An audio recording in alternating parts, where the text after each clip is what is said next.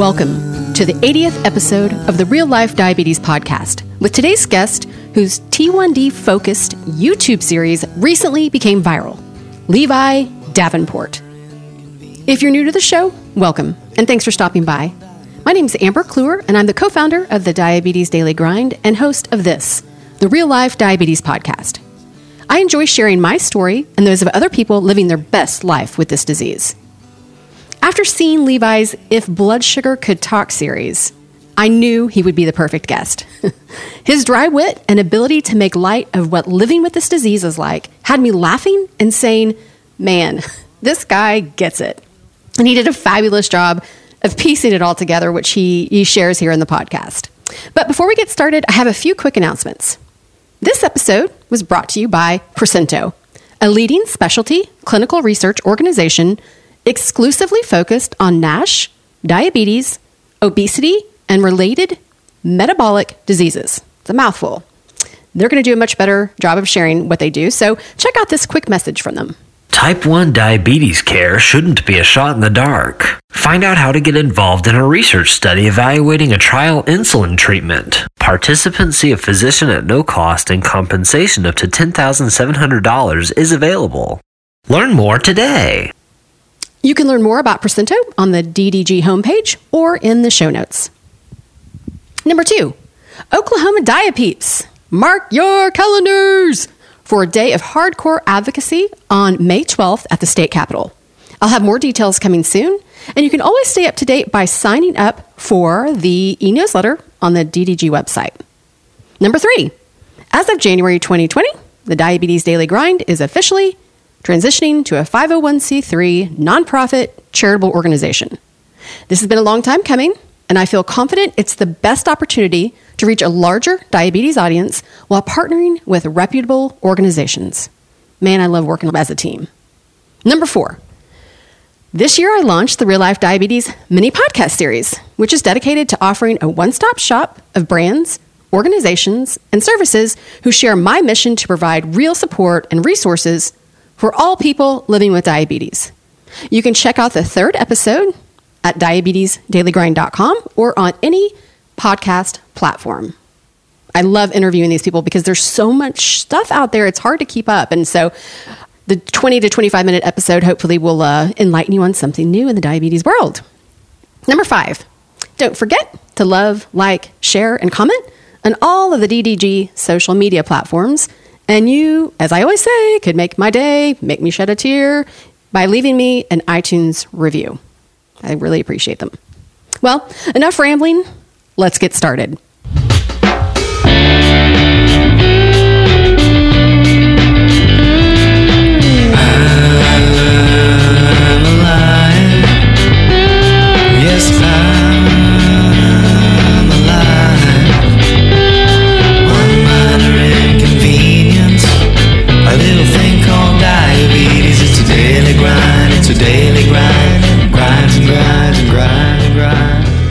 All right, Levi, welcome to the show. Thank you so much. Where are you calling in from? Nashville, Tennessee. Nashville? Are you from there? Yeah, well, not originally, but we live just outside of Nashville and have for I guess, coming up on 20 years now. Okay. Well, so I am so excited to have you as a guest, and Levi was kind enough to allow me to kind of stalk him, and Penelope got in contact with him because I came across a couple of his videos, and I was like, dude, this guy totally speaks the language and has put humor in it, which I think really resonates with all of us living with type 1. So, Levi, let's get started with, tell us a little bit about your diagnosis story. Well, I was 16 years old, so I'd made it a significant portion of the way through life without it. And I got a stomach virus that was, I think saying it was a severe 24-hour bug would be an understatement. I got pretty stinking ill. But then even after the stomach bug went away, over the next 10 days, I had what I later came to learn were, the signs of DKA and become a diabetic. I was insatiably thirsty, and I lost 12 pounds in 10 days. Jesus. None of us knew what was going on. So my mother, I can remember complained about how thirsty I was, and she kept making these fruit smoothies. It was in the summertime. So I was just pounding sugar water this whole time. So it made things escalate faster than they probably would have.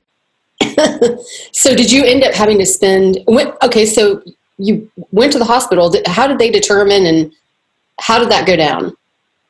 We went to our pediatrician first, and I'm foggy on a lot of this because it was happening to me, so I don't remember some of the details. But I think by the time we went to the doctor, my parents had a suspicion because we know someone else whose child had become a diabetic. Mm-hmm. And so we went down there, and the doctor did whatever test they do. I'm assuming he just checked my blood sugar, and it was 1,000,000. And at that point, you're correct. They let me go pack a bag, and then we went to the hospital. I spent a couple weeks there where they kind of got me back on my feet.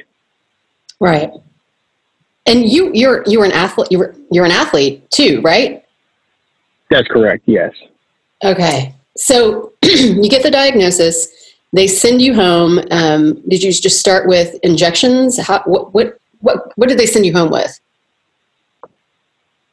From the time I left the hospital, it was injections with drawing it up out of a vial. I didn't have a quick draw pen or anything. Right. And we living in the Nashville area. We began going to Vanderbilt, who had a great program for, teaching people how to be a diabetic. And so we learned how to count carbs, and anybody listening knows the drill. We kind of went through that whole thing. And then somewhere along there, within weeks of that, I was introduced to the quick pen where it was a metal cylinder that you'd slide a vial into. You got to keep that in your pocket, which was great because I lost it all the time. Right. Okay. So you're now 16. You have type 1 diabetes. You go back to, I'm going to say, your normal life. Did anything change right off the bat? I only asked that because at 16, like you said, you knew what life was like before. And was there any transition parts, or with your friends, or with being an athlete, that were a little bit challenging there in the beginning? Yes, I think maybe perhaps some of what has caused these YouTube channels to resonate is because I had so much trouble with it up front. And I went kind of completely into a denial phase. Once, within weeks of getting back to school, I don't want to talk about it to anybody, not my teammates, not teachers, girls I was interested in. I told nobody about it. And so I would just step into the bathroom, hammer out an injection, and go back to what I was doing and just rarely checked. Right. And so it was not a great start, but yeah, I pretty much, my plan of action was to just not disclose it to anyone. But at that time too, and I can understand, because when I was diagnosed, I gave a shot in the morning and then a shot before dinner. So I really, as a kid, I wasn't around a lot of other people at that time. So I wasn't having to take my insulin to school or anything like that. But you were compliant, and I don't like that word, but so you didn't give up on giving injections or anything like that. You just hid it from the public. Yeah, it was a lot like if I was driving a car, I was either stomping on the gas or slamming on the brakes. There was no in between. Right. I was either skyrocketing or plummeting, because I just, I didn't check my blood sugar. I was giving insulin, but I never really checked. Right. Now that you're older and you look back on those years, because we've all been there, you're like, what in God's name was I doing? Because that is so scary. Yeah. Especially from an athlete standpoint, when you're 16, 17, 18, a big reason of why I was trying to hide it is because I was, being looked at for scholarships. And in my mind, diabetes was this just big weakness that I didn't want anybody to know about, because they wouldn't be interested in me if they knew I had diabetes. So that was part of why I was always trying to hide it. Yeah. And it impacts the way you play, especially you look back, like you said, and like, oh, what a moron. If I had managed my blood sugar better, I'd have been even better than however good I was. Isn't it crazy how, and I'm sure at that age you weren't putting those pieces together, that not feeling well and mess with your performance. Were you putting those pieces together? No, it was, the only reason I would make adjustments is if I could feel my blood sugar crashing, which fortunately I was pretty sensitive to. If I got under 90, I felt like I was going to fall on the floor.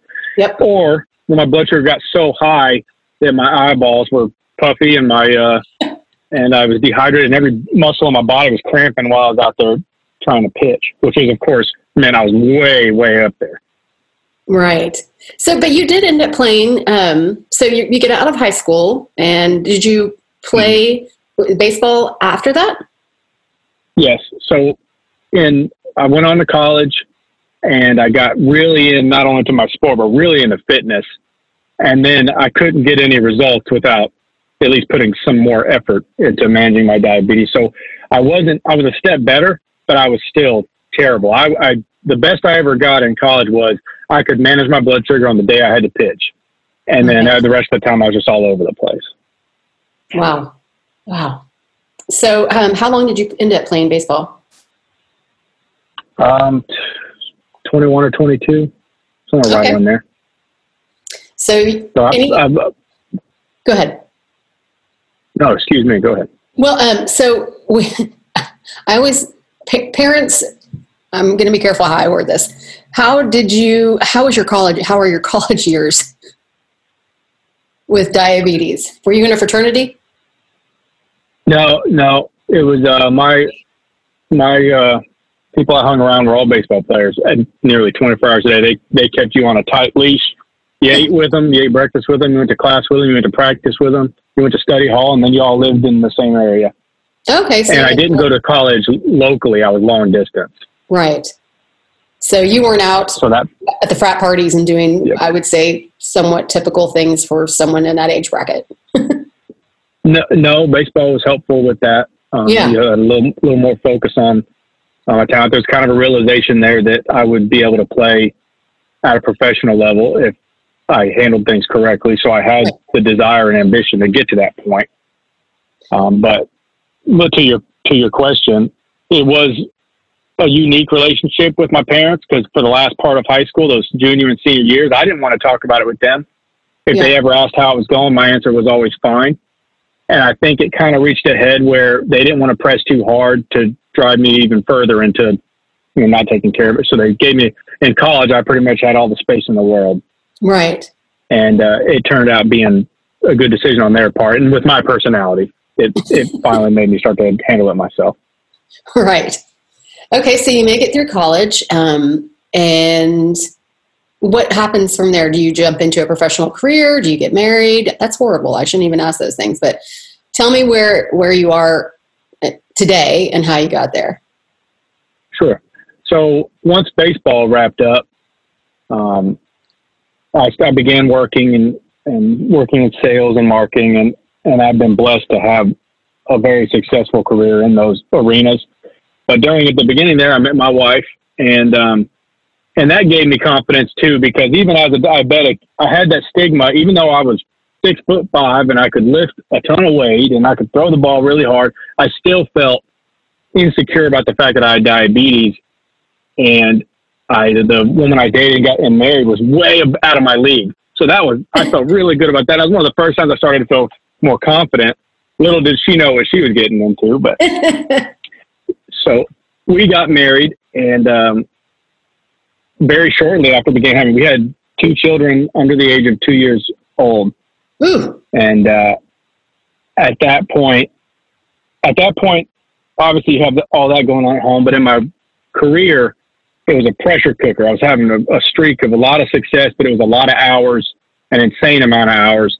And I relapsed bad and wasn't taking care of my diabetes, and my weight dropped from, on my frame, was a healthy, in shape 235 all the way down to, at the lowest, was 188 pounds.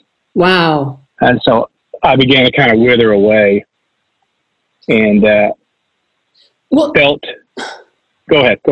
Well, I'm going to ask, because you had hidden having diabetes for most of your life, how did you finally have the courage to tell her? And how did that conversation go down, if you recall?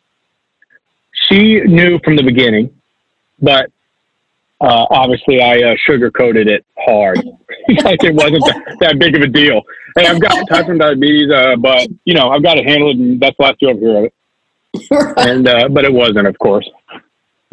So yeah, she kind of got sold a bill of goods that was not a big deal. But even once it reared its head that it wasn't, she's always been very supportive. Well, that's good. Everybody hopes for that. Well, and so you have 2 children. And That's correct. Did you have a family history at all of type 1? No, none. And so that was very frustrating when we were all trying to learn about it, because I can remember those first few years, everybody was coming up with all these cockamamie recipes and stuff, which really made me even more frustrated. I didn't want to be treated any different. Right. But they were all in good light. I think one of my grandmothers bought me sugar-free candy for Christmas for like 10 years in a row. And I didn't want sugar-free candy. Let's just be honest. Sugar-free candy sucks, and It's the worst. it hurts your stomach. It's like it's a laxative, depending on what you eat. Yeah. I learned the hard way in the early years. I wouldn't wish sugar-free candy on my worst enemy. I won't touch it. Well, I think that's sweet that your grandmother, I mean, I feel like my family did the same thing. There was like a kiosk in the mall that was, of course, like some chocolate company. And my mom's like, Amber, they have sugar-free white chocolate. Get as much as you want. I'm like, woo! Yeah, not good. But that tears you up. It tears you up. But it's nice. And I'm glad that your family, I mean, I don't have a family history of it either. And so this was totally new territory for us. And my parents, my sisters, now that I'm older, have revealed they were frustrated only in the fact that my parents removed all sugar from the house. So we didn't have sugary cereals laying around or candy and things like that, I think, in the very beginning. And that slowly trickled back in. But yeah, diabetes affects everybody. So, okay. Yeah. With your career, you travel a lot. I do now, yes. Tell me about, because it's crazy to see on like social media platforms, somebody's scared to fly by themselves. And I'm like, what? Why wouldn't you fly by yourself? So you obviously feel confident traveling. Any travel tips that you have for people with diabetes? I try to always preface a lot of my videos by saying I am not an expert and I don't do everything the right way. But right. So take everything I say with a grain of salt. But when I first began traveling, I read on all the groups and they're like, tell them you want to be pat down. You don't want to go through the machine. And that's just, to me, been a nightmare. Every time I would, at the security checkpoint, say, I prefer not to go through the machine and do a pat down. It's just an invite for an incredible amount of scrutiny. And it draws a lot of attention. And finally, I just said that's not worth it. So I've been now just going through the machine with my stuff. Maybe you shouldn't, but it gets me through a lot quicker. And they just have me rub my fingers over the equipment and, test it for explosives. And then I'm on. I'm with you on that. I remember the first time that I opted out, it was right when I got my Dexcom, and I cried. I was like, I'm so embarrassed to get up here and have to say that I have to opt out. And I travel often now, and I feel like it's one of those situations, and I always opt out because I do not want to risk my CGM going down, especially while I'm traveling. But I feel like it's, for me, what I've turned it into is an opportunity to educate. And when when I explain to them, I'm like, okay, I have a medical device attached to my arm and you're not going to hurt me and all these things. And the questions that come from that. So I think it's one of those bittersweet situations that I just plan to be there a little bit earlier and just remember that, I don't know, try not to be ashamed, I guess. I don't know. But you make a couple of good points. Yeah. I mean, I just got back from St. Louis, and when I was flying out of Oklahoma City, I had a Libre on one arm and a Dexcom on the other arm. And just the 2 women one was Native American and one was African American. And in talking to them and showing them, one woman had type 2 diabetes and was struggling with the fact that she had just been prescribed insulin. And then the other woman was pre-diabetic, and they were just fascinated. And it opened up a really random conversation, and they shed tears at the end of it. But I don't know. It kind of opened some doors for them and for me, I guess. I don't know. So, That's extremely interesting. From a traveling standpoint, you asked me for tips. The only thing that came to mind were to always be sure to pack everything that's related to your diabetes in the bag you're carrying on the plane with you. I would never put anything in the bag that's getting checked, because that's outside of your control. It could get lost, and then you've got a disaster. Always bring your stuff in your carry-on. Okay, so let's talk go ahead. Sure. I come from a world that believes in redundancy, so I make sure if I'm leaving for 2 days, I've probably got enough for 10 days. Okay. If it's an insulin pump, I've got 2 loaded up cartridges already filled with insulin, ready to go, and I've got enough, infusion sets to last 3 times the amount of time I'm going to go wherever I go. Smart. Now that may be excessive, but I'd rather have it, not need it, than need it and not have it. Right. The other equipment, as far as the CGM goes, I don't actually. I just make sure that sucker's on there good before I leave. Right. I'm with you on that. And I usually know where my transmitter, like the timeline, if I'm going to be okay on that too. I don't think I've ever traveled with an extra transmitter. Right. I usually take a sensor just in case something gets wonky, but yeah. So are you, if you can share, what CGM are you using? I use the Dexcom G6 paired with a Tandem insulin pump. Oh, okay. And what made you tap into technology? Well, you're kind of picking back up on that moment in my career where I lost all that weight. Yeah. I'm not a very fidgety person, but over a period of 3 or 4 weeks, my wife kept asking me to be still when we were falling asleep. My legs were all over the place. And I finally realized I'm moving them because they're tingling. And that absolutely put panic through every bone in my body. Right. Because the first time I didn't feel invincible, and it clicked that I am shaving years off the end of my life by not taking care of this now. And I was very fortunate to be in a place where I could go stroke a check for whatever the best I could find was. So I did research and went, and what I landed on was the Tandem insulin pump and the Dexcom G6. And I went that same week and bought a smartwatch and linked it up. I went from nothing to everything overnight. Was it overwhelming? No, it was overwhelming in a positive way. I couldn't believe it. My mind was blown. The week before I got the insulin pump, I may check my blood sugar once. I was in a terrible way. I went in the day they hooked me up with the insulin pump for the first time. It was snowing. I remember that. And I remember I weighed 188 pounds. And 6 months later, I had put on, I think it was 38 pounds. Mm-hmm. In a good way. So and I needed it. Did you feel like crap? Oh, yes. Yeah, I was a grump. My relationships with friends, family, my wife was terrible. I was just always in a bad mood. And I didn't feel it. I required an insane amount of caffeine in the morning just to smile at somebody. And to some extent, I still do. But it was bad then. And I didn't really come on. My brain didn't feel turned on until lunchtime because I'd wake up and just hammer a bunch of insulin, do a shot, not really knowing. You're just trying to get it back down into where I didn't feel like I was dying. And that was just my day. It was just managing a damage control all day. And then all of a sudden I know exactly what my blood sugar is.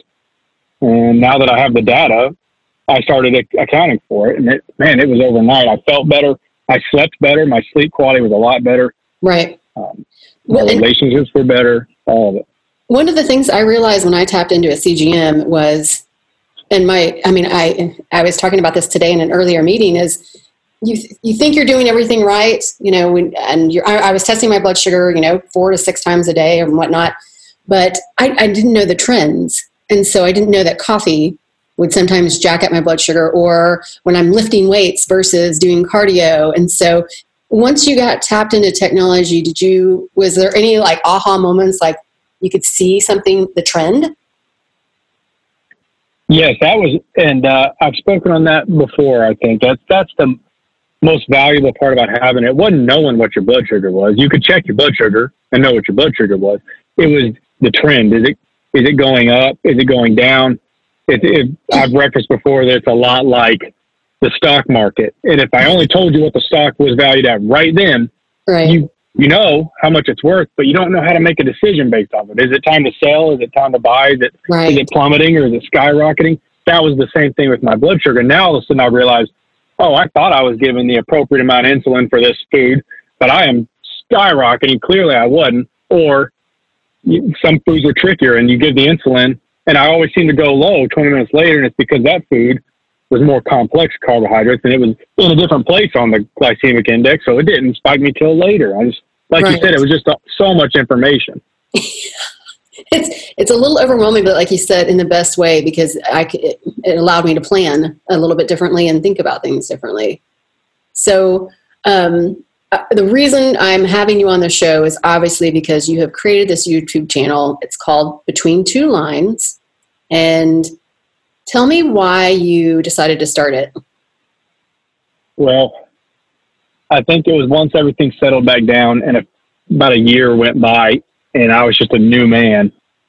People in my life, multiple different people said, man, you need to figure out a way to share that, because if it did that for you, it'd do something for other people. And I sat on the idea for about a year and a half because as you've heard me talk about where I stood previously with diabetes, the last thing I wanted was to advertise. I mean, even a year ago, even 6 months ago, I'd say 90% of the people in my life had no idea I was a diabetic.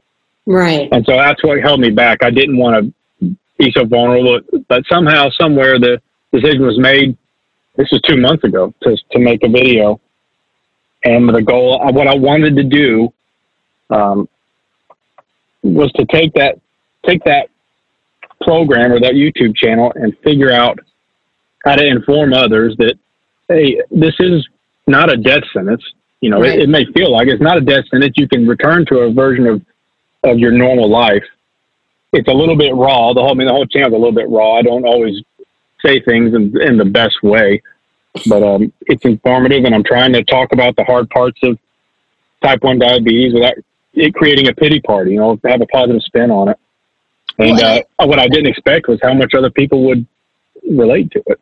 Well, and that's one of the reasons we stalked you so quickly, is because, I mean, the reason I started the blog and the podcast is I wanted to share real life diabetes. And when you sugarcoat it and all these other things, I feel like it's almost a disservice to other people living with type 1 diabetes in particular.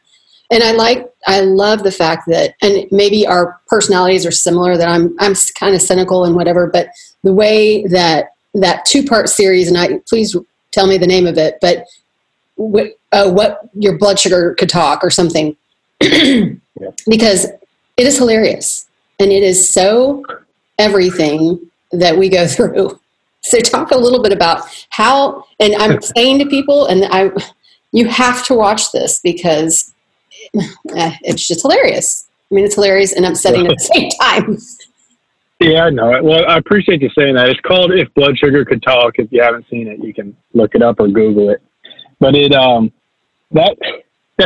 a lot to talk about that video. Because up until then, they've just been me, you know, being a little more serious, just talking to the camera. And I felt like there was value in that. But then the decision was made. It was I felt like it was extremely high risk. Was like, hey, I'm going to try to be funny with this. And you talk about being vulnerable. Now you're exposing yourself to ridicule, because it was like, man, what if it's not funny? If people do not think it's funny, I could just burst into flame. This is not good. So I went through it and had other people watch it and see, hey, do you think this is funny? And so finally I pressed the button and put it out there. I think it was a Monday, and it exploded. I couldn't believe it. It absolutely exploded. So tell me how you came up with some of the scenarios. Well, everybody relates to them because everybody has them. Yeah. It wasn't too difficult to come up with the scenarios. It was more just the stuff when the things that just happen all the time where I'm just like, oh my goodness, I'm going to lose my mind. Those are the moments when it's just always, because there's nothing worse than being almost asleep and realizing your blood sugar is low, or you know what, or misgauging, or you go all out on pizza and it just hijacks the rest of your day. Those are the times when it was easy to find some material, and it was difficult to make. Just making the videos was really hard. I was going to say, like, do you have anybody that helps you with that, or are you editing everything yourself? No. Yeah. It was I did the whole thing with my iPhone on a tripod. And so I would set up the tripod and just, you know, be one part of the thing and say all the lines. And then I'd change clothes and go move the camera and do all the other lines, and then have to edit them all together. But there was the scene where I'm in my garage or my shop out back. I could hear my neighbors, and I know that they think I'm insane. Because just listening to me talk to thin air. Right. Oh my gosh, I'm sure their neighborhood, you're like the standing joke, maybe. He's going crazy. He's in there talking to himself again. Yeah. Well, that one in particular was funny as hell. And the pizza, yeah, you're like seriously fighting with the pizza box and and yourself. And I think it's the way that you articulate it. It's like when the blood sugar comes in and chats, it's like, that's exactly how I will envision. I would have envisioned it. Like, dude, you're high or whatever. It was just, anywho, funny as hell. Do you have more of those coming down the pipeline? Yes, I will. I've made a couple of those, and then I've gotten a lot of great material from the watchers. Man, those people all came alive. An extremely high percentage of the people that watched the videos commented or sent emails or on Facebook made comments. And there's so many other great ideas out there that I've got enough to do more of those. And the one this weekend, yeah, exactly. The one I'm doing this weekend is a little different. It's going to be about being married to a diabetic or in a relationship with a diabetic, because there's so many wild, funny things that are super annoying that happens in those relationships that they put up with. Give me an example of one, a little teaser. Oh man, I've never been married, so I don't know. Yeah, that's okay. Well, I think you'll be able to relate regardless. But like when before I was on an insulin pump and I had the insulin pen, it was like once a week we'd be in the car and I'd be like, oh, I forgot my insulin pen. And and then it became a more annoying thing the more often it happened, where we'd be somewhere ridiculous and I'd realize I didn't have my insulin pen.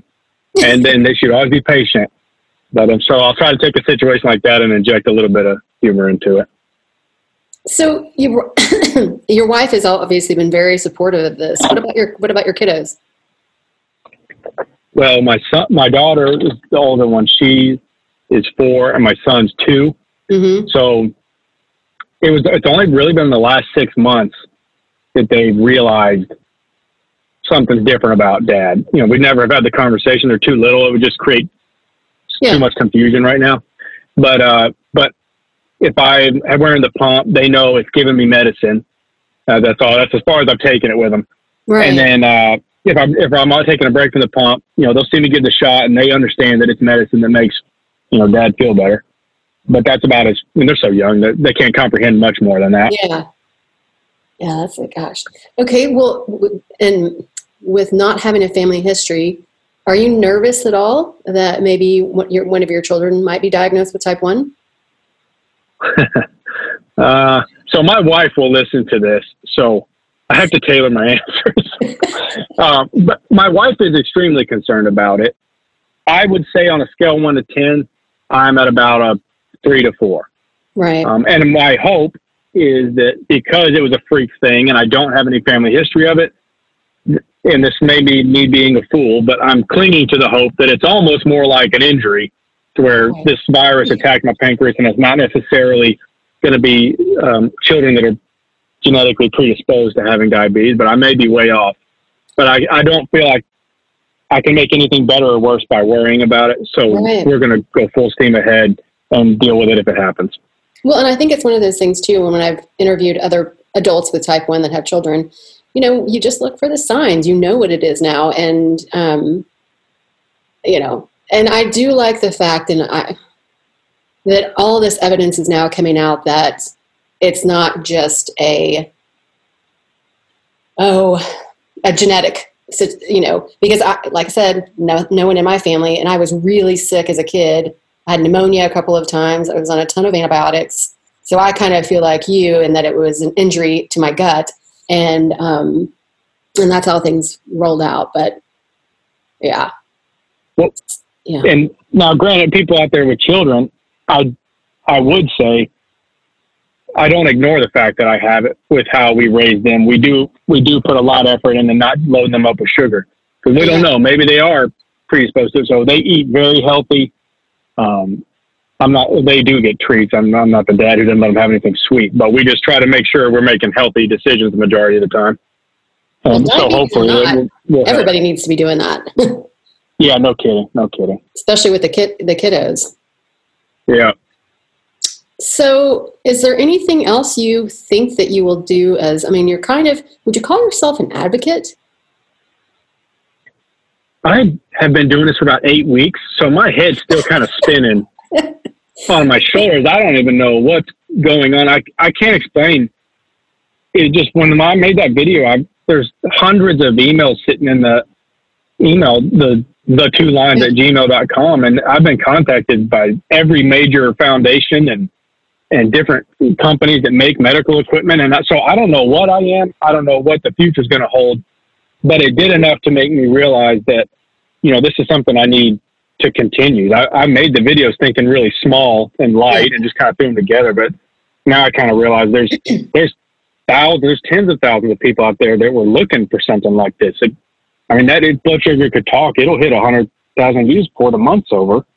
That's crazy. And all the comments that everyone put were all so supportive and encouraging.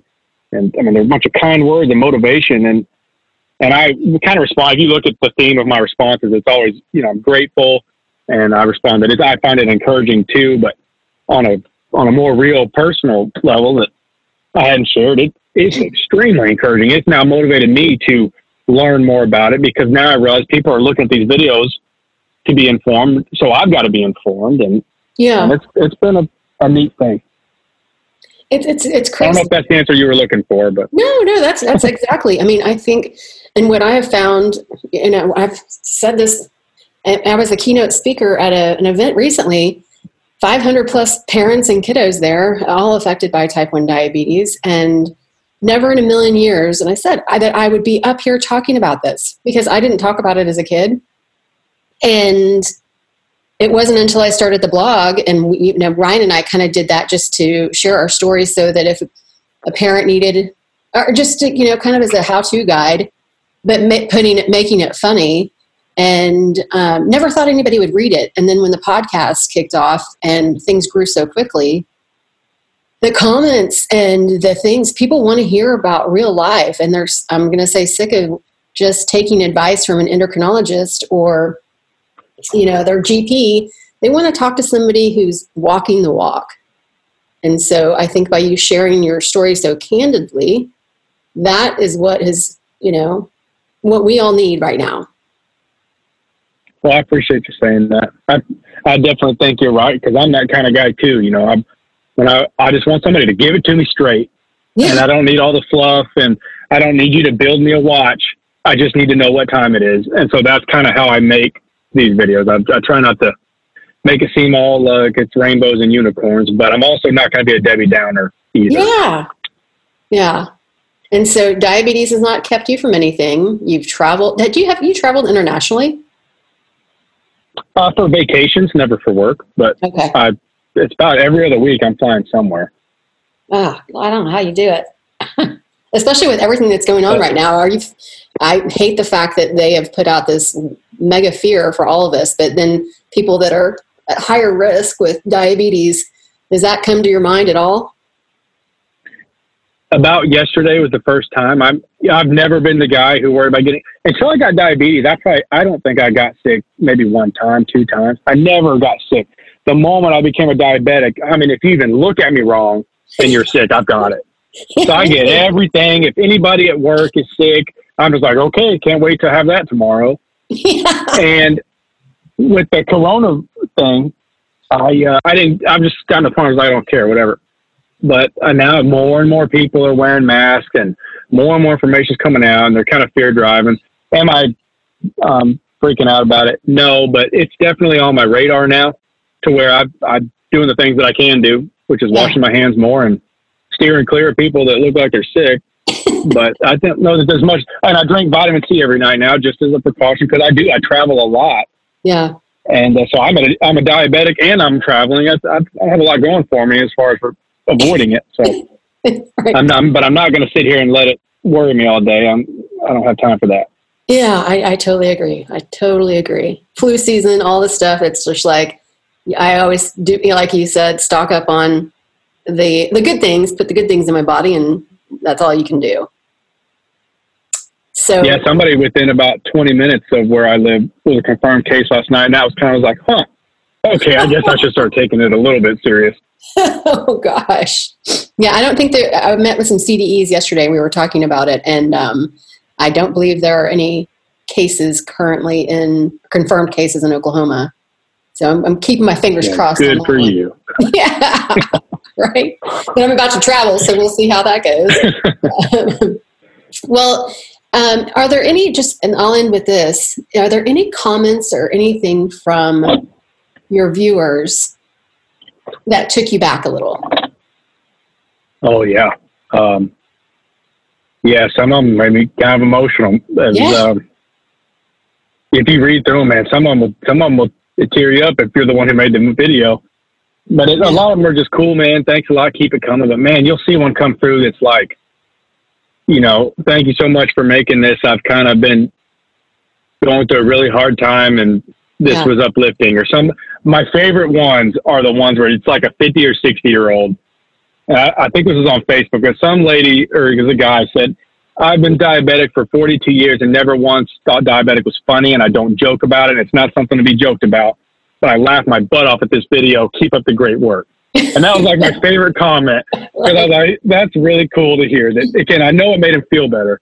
And that's what I was trying to do. And then I get emailed. Some of the more personal ones get emailed instead of posted. And they're, oh my goodness, they're tearjerkers, man. There'll be a guy talking about his daughter that got diagnosed when she was 6, and it was 3 years ago, and they're having a horrible time. And this is the first video she's watched that make her laugh about it. And she feels like there's a light at the end of the tunnel. And I'm like, oh man, I have to keep making them now.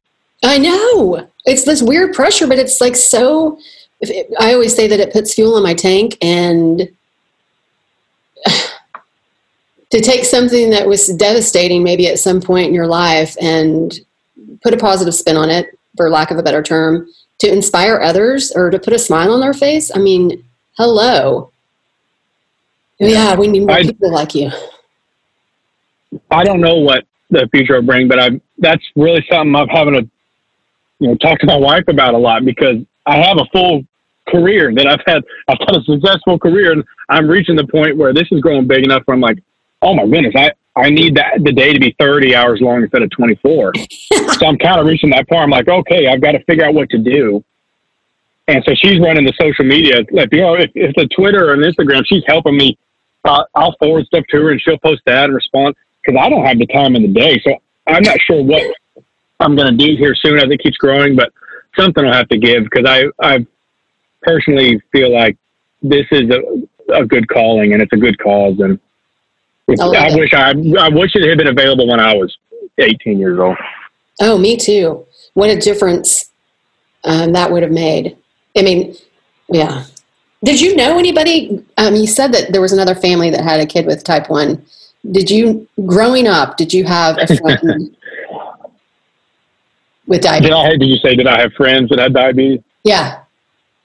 No, other than that guy. I was kind of a jerk about it, because I was embarrassed of it. I didn't want to be friends with other diabetics. I had friends that were diabetics that I didn't even tell I had diabetes. And I'm like, I don't even want to be lumped in the same group with them, because that's just weak. I don't have time for that. They're always whining about it. They're always talking about their blood sugar is low and blah, blah, blah. Don't have time for that. So I would just move on. And I was never rude to them, obviously, but if they didn't put on a strong persona about being diabetic, I wanted nothing to do with it. Right. And that buddy of mine is one of the exceptions. I'm still friends with him to this day. But I can remember at some point my parents trying to introduce me to a girl that had diabetes in a romantic way. And I was like, nope, I'm out. I got my own diabetes to deal with. Right. But now as an adult, I have hundreds of thousands of people on these groups and stuff that I see and read about. Man, if you're listening to this and you're not on a group, you're doing it wrong. Because it's unbelievable how much encouragement and information is out there. Oh, that's so true. And I got to say, and I mentioned this yesterday, I just joined one of the Facebook groups, and I can't tell you exactly what it's called. I think it's T1. It's like the word Tinder, but for type 1. So it's set up so you can introduce yourself as a single person with diabetes. And so I jumped in there. I'm single, but I have this sounds horrible, but no desire to date anybody with diabetes. Like you said, I got to deal with my own crap. But it's crazy how many people have popped up from around the world. And it's just like, it's bringing people together. And there were people somebody chimed in from Oklahoma City, and they're like, anybody else from Oklahoma? And like 10 people popped up. And I'm like, I don't know any of these people, and they live in my city.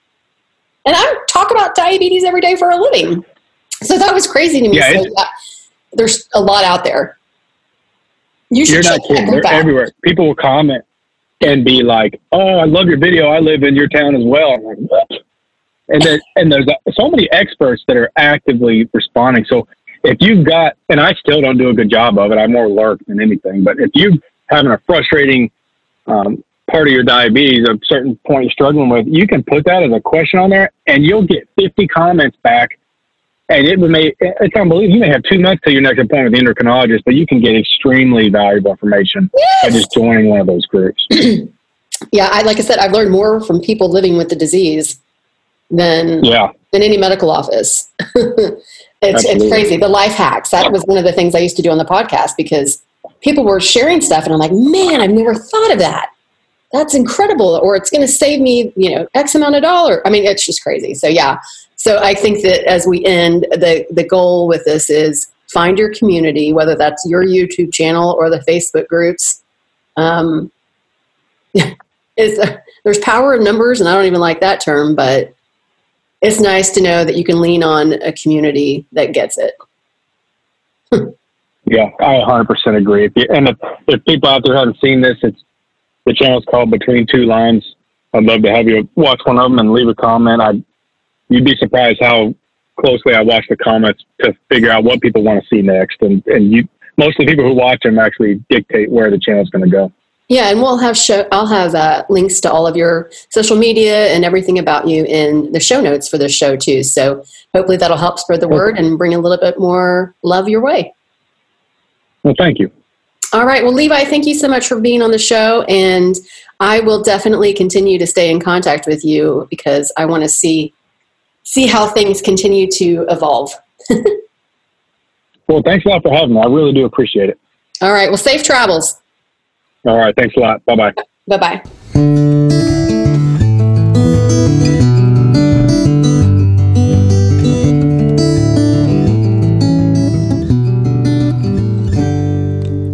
Interviewing Levi was a ton of fun. And the fact that he went from never sharing his life with diabetes to a T1D YouTube superstar is incredible. In this episode, we both shared how at times in our life we were ashamed or didn't want to draw attention to ourselves, which I know many of you can relate to. But I hope our brief conversation helps change your tune. You are not alone, and there are plenty of people like us who are sharing the real life with diabetes. Thank you, Levi, for making us laugh by being raw and real. As I wrap up, I have a few last announcements. Number one, it is because of companies like Procento that advancements in insulin therapy are even possible. Please take a moment to check them out on the DDG homepage. Number two, don't forget, we're always looking for solid partnerships and love getting creative, so hit us up if you have any ideas. The sky is the limit, as I always say, and we are down for just about anything, with the exception of maybe me riding a bull, eating beef, and running a marathon. Just going to throw those three out there. And if you want to reach the DDG marketing team, contact us at Penelope@diabetesdailygrind.com. Please continue to leave iTunes reviews and love, like, and share all things social media. I know I say this all the time, but I'm serious about it. And if you want to contact me directly, I can always be reached at amber@diabetesdailygrind.com. And getting a message from you puts fuel in my tank to keep the episodes coming. And I need a lot of fuel because I'm about to hit the road. More details coming soon on social media. I guess that's a wrap. Cheers to the highs and lows, everyone.